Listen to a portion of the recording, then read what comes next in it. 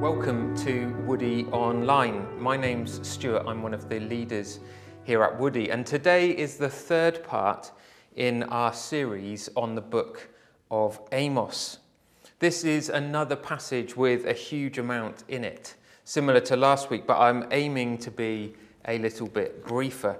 So let's start by reading in Amos chapter 2 from verse 4, and we're going to read up to verse 2 of chapter 3. This is what the Lord says: "For 3 sins of Judah, even for 4, I will not turn back my wrath, because they have rejected the law of the Lord and have not kept his decrees, because they have been led astray by false gods, the gods their ancestors followed. I will send fire upon Judah that will consume the fortresses of Jerusalem." This is what the Lord says: "For 3 sins of Israel, even for 4, I will not turn back my wrath. They sell the righteous for silver and the needy for a pair of sandals. They trample on the heads of the poor as upon the dust of the ground and deny justice to the oppressed. Father and son use the same girl and so profane my holy name. They lie down beside every altar, on garments taken in pledge. In the house of their God they drink wine taken as fines. I destroyed the Amorite before them, though he was tall as the cedars and strong as the oaks. I destroyed his fruit above and his roots below. I brought you up out of Egypt, and I led you for 40 years in the desert to give you the land of the Amorites. I also raised up prophets from among your sons and Nazarites from among your young men. Is this not true, people of Israel, declares the Lord? But you made the Nazarites drink wine and commanded the prophets not to prophesy. Now then, I will crush you as a cart crushes grain, as a cart crushes when loaded with grain. The swift will not escape, the strong will not muster their strength, and the warrior will not save his life. The archer will not stand his ground, the fleet-footed soldier will not get away, and the horseman will not save his life. Even the bravest warriors will flee naked on that day, declares the Lord. Hear this word the Lord has spoken against you, O people of Israel, against the whole family I brought up out of Egypt. You only have I chosen of all the families of the earth. Therefore I will punish you for all your sins." So the net has closed in. Last week we looked at the word that Amos brought to the 6 nations that surrounded Israel and Judah. Now we have 2 more oracles. The first directed at Judah, the southern kingdom. Again, this would have further engaged the listener, their local rival, the other part of their family, essentially their sibling state that they've broken away from. And then the second oracle to Israel. We're now hitting home to the listener that Amos was directly addressing. So what can we learn from this passage, particularly as it addresses the people of God, which is now us as the church? I'm going to start with those last few verses that are from the start of chapter 3. The fundamental issue here is that they have devalued their chosenness as a nation and considered it now as some form of divine favoritism. There's a misunderstanding of their status. They're not just chosen as God's teacher's pet. So after the oracles to both Judah and Israel, this final element is to the whole nation, the whole family, the whole people of God. And whereas last week we focused on conscience, this week the focus is on the people that have the revelation of God. God has made himself known to them. And it reminded me as I was preparing of the phrase, with great privilege or with great power comes great responsibility. A phrase that's been used by or attributed to all manner of people, Voltaire, Churchill, Spider-Man. But the genuine original, I think, comes from the Gospel of Luke, chapter 12, verse 48. It's in the parable of the faithful steward. And it says, from everyone who has been given much, much will be demanded. And from the one who has been entrusted with much, much more will be asked. These are the people God has made himself known to, has made his law known to, who have entered into covenant with him, and therefore there is a different expectation. So we have these two charges, and it's the same pattern as we saw last week. For 3 sins, even for 4, addressing the completeness of their sin, but identifying something that was the final straw. And there's a slight difference in what is addressed to Judah and Israel. To Judah, Amos sets out the point of principle. And then to Israel, looks at how that is being worked out in practice. So for Judah, the first, they've rejected the law of the Lord. As I said, they're moving on from sins against the voice of conscience to disregarding the voice of revelation. And that's actually their central privilege as part of being God's chosen people, to hear from God. And instead of the law of the Lord, they were led astray by their ancestors, by man, by the traditions of man, in following false gods. There are competing voices saying this is the way of truth, and it's the same today. We have the world, we have man, saying this is right, and we have Scripture. And one of the quotes that really stood out to me as I was preparing was by someone called Pusey. It said, "The popular error of one generation becomes the axiom of the next." What's an axiom, I hear you ask? It's a principle that is accepted as truth without proof. And he goes on to say, the children canonize the errors of their fathers. So what you have is something that may be new and kind of doubted when it's first brought into the public consciousness, through the generations becomes established as a norm, as a tradition, becomes fully accepted. And we see that. Some of that we might describe as social progress. But we must be cautious to not listen to what man says is social progress alone, but we must test it against God's word. Use Scripture as the plumb line.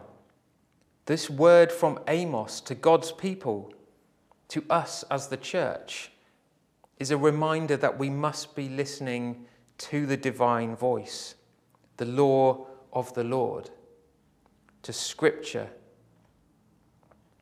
We must base our lives on an understanding of the Word of God, and not just accept established tradition or established norms. In verse 4, it talks about the law and decrees. And the commentators point out that there's 2 different meanings here. The law in this setting is not about legislation. That's what the decrees part means. But actually, it's more about instruction, the relationship between the teacher and the pupil. There is a personal relationship between the Lord that draws us close to impart his truth to the follower, to us. And then there is the decrees and the statutes that were carved out in stone tablets.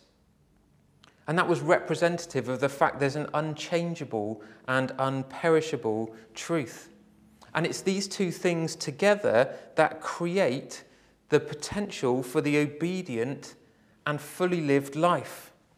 Life in fellowship with God, but resting on a rock-like foundation. And it also highlights that it begins on the inside with fellowship with God, and when we reject that, we end up with wrong practices on the outside. We follow the lies of man. It talks about being led astray, and then when it talks about being followed, in some translations, the word is walked. It's about the practical outworking in our lives. And that close relationship with God and between the truth and practice is what leads to a life well lived. So with Judah, we've seen this kind of unpacked about the principle. And then with Israel, Amos moves on to the practice. And remember, if you've listened to the first two in this series, Israel broke away some 150 years earlier, and Jeroboam was the king and set in place new shrines for people to worship instead of worshipping Yahweh in the temple. And they've had 150 years of these new traditions. So they're well established and embedded in society. If you think back to those quotes I just made, they've become axioms, they've become norms. But God has made his truth known. They already knew there was a different way. And he's drawn near to them to make life possible. So what Amos does is he points out in verses 6 to 8 Israel's sins. They've sinned against others. They've sinned against the revelation they have from God, against divine commands, and they've sinned against the grace that has been extended to them. So briefly, they've sinned against others. It says here they were seeking material possessions. They were oppressing others, the weak, and they were promoting self-advantage and their own self-importance. It's the same sins that were pointed out to the surrounding heathen nations that we looked at last week. They failed to act with common decency to other human beings. Those things that were pointed to those who had the voice of conscience are now being levelled at those that actually had divine revelation from God. Then we have sins against the divine commands. In verse 7, it talks about father and son using the same girl, and that is reference to the whole male part of the population. They were all failing and they were all womanizing. And I mentioned in the first week how this religion in the northern kingdom, their religious traditions were formed around sexual practices. And in the minds of the people, and we're several generations in, there is religious significance to their actions. It was an act of worship. But they drifted away from what God had actually revealed to them. Divine revelation had been pushed below the desire for self-gratification. So for us, we need to make sure that our worship is aligned to what God has revealed. So perhaps in a small way, and just as an encouragement for us at Woody, our recent church meeting where we decided to change the way we worship on a Sunday morning is an act of obedience where rather than choosing our personal preference, we've chosen what we believe God has been saying to us. And here we have a nation that had been given God's law, but they were living according to Canaanite or worldly principles and practices, that which they had been warned to avoid. And they had eroded over time the instructions God had given. Again, we must test what in our society is godly and what is not. And thirdly, there were sins against grace. In verse 8, it talks about at the altar in the house of God. And it mentions two things: garments taken in pledge. What's that all about? Well, you can go back to Exodus and see the regulations for this. But what would happen is you could take the cloak of someone as security against a loan. But you could only take it during the day. It had to be returned at night as it was used as a blanket. To hold on to it would be unmerciful. It would be thoughtless at best. And it was offensive to the compassionate nature of God. And it's speaking to the fact that we are to reflect God's mercy, not contradict it. We are to pass it on. How can anyone expect to plead for mercy from God if they do not offer it themselves? The second element is to drink wine taken as fines. And instead of fellowship with God, they are drinking wine and lying down with prostitutes. Again, reference to their religious practices. And it was not wine that was theirs to drink either. Fines in those days were paid to the injured party, I guess a kind of compensation. So it suggests that there was some kind of financial manipulation to extort from people that shouldn't have been giving it to them. The principles here really are that we need to be right with man to be right with God. And in response to what God has done for us, we should reflect that in the way we treat others. Then in the next few verses, verses 9 to 11, Amos sets out a reminder of the redeeming acts of God. That God, by his sole action, had given them victory. He had redeemed them and led them, even during the 40 years in the wilderness when they were being disciplined for sins of rebellion. And he'd given them their promised inheritance. He had never forsaken his people. He was faithful by word and deed. And then in verse 12, it sets out that they had coldly rejected it. They commanded the prophets not to prophesy. There was a direct rejection of God and his revelation after all that he has done for them. They had the opportunity for revelation from God and they willfully ignored it. And that is what the fourth sin of Israel is all about. They've rejected the revelation of God. So then we have a number of verses that are passing on the judgment, that they will be crushed by their enemies. And what's going to happen here is God's people have forfeited his favour. As we talked about in previous weeks, it's not about God breaking his covenant, but removing his favour and disciplining and punishing them. Their chosenness, their election is not at stake. But he wants to bring greater holiness. He wants to bring them back to what they agreed. And in Leviticus chapter 26, it talks about the vengeance of the covenant. And that whole chapter is interesting because it starts with a whole section setting out the reward for obedience. And this was the covenant that they entered into. And the second part then looks at the punishment for disobedience. And it teaches that actions have consequence. And this is clear that they are forfeiting the favour, the reward, and opening themselves up to punishment and discipline.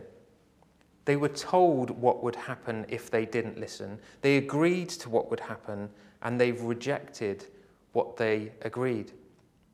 It's not some arbitrary punishment that's come from nowhere, but part of the agreed covenant. And in verses 13 to 16, what God is pointing out is that you will not be able to save yourself. There will be an enemy much stronger than them. And neither their inherent ability, in verse 14, it talks about being swift and strong, nor any acquired skill. In verse 15, it talks about the archer, those who are fleet of foot, and the horsemen. nor any outstanding qualities. In verse 16, it talks about the bravest. None of these things will be enough to save them. So at the core, we have a group of people that were unable to save themselves. On their own, they are powerless. But God has given them all they need to be saved.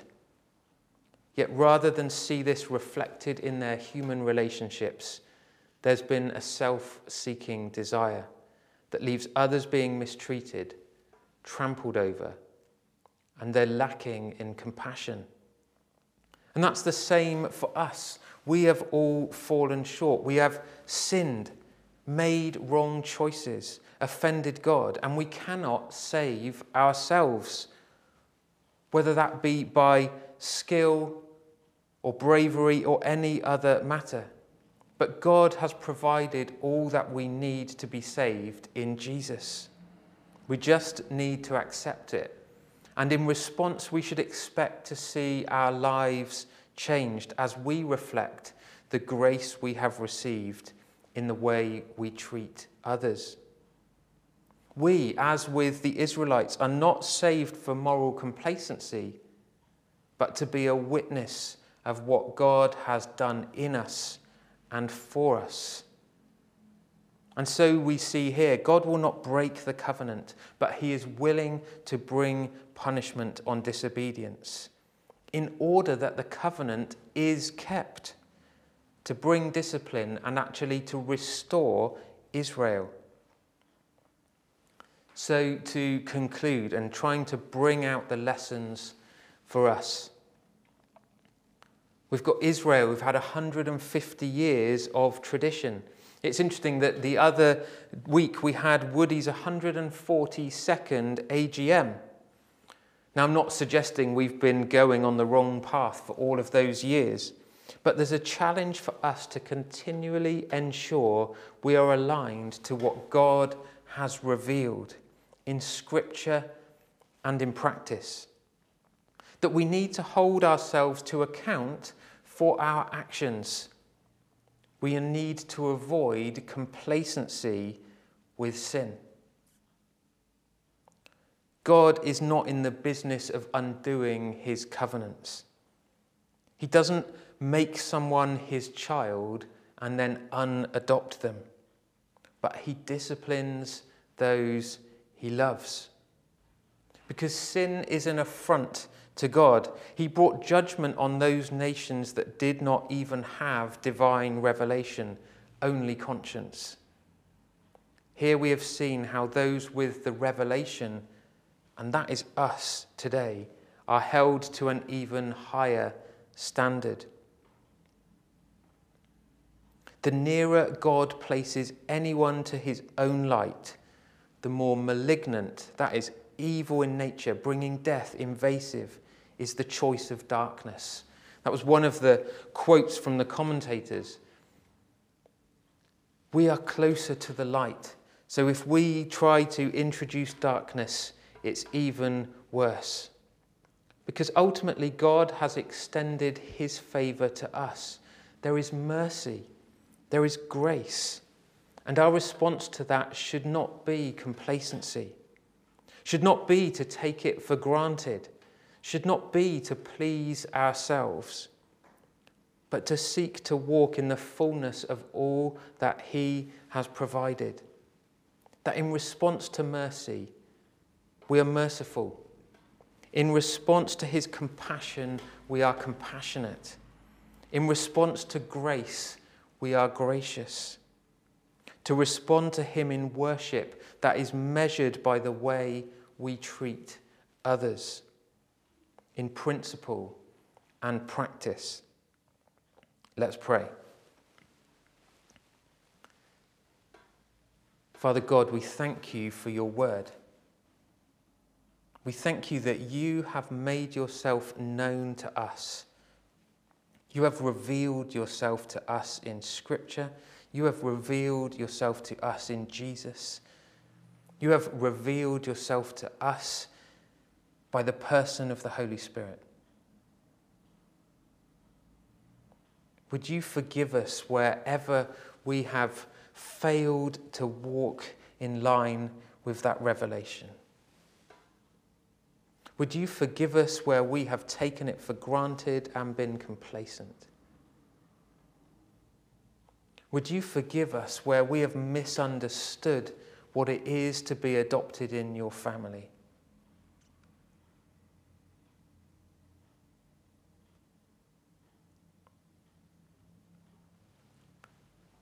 We thank you for your revelation. We thank you that you provide everything for us to be saved, to know you. We thank you for Jesus. We thank you for what he did for us. Would you help us that out of the overflow of the grace and the mercy and the compassion and the love that you have shown to us, that we would be gracious and merciful and compassionate and loving to all those that we come into contact with. As we looked at last week, whether those be our enemies, our rivals, those in our workplace, those in our families, those that we know, those that are weaker than us, those who are strangers. Would we be honouring to what you have done for us in the way that we live? In Jesus' name, amen. If you want to know any more about us, you can join us on a Sunday morning at Woody or get in touch via social media. All the details will be on the screen in a minute. Have a great week. Take care.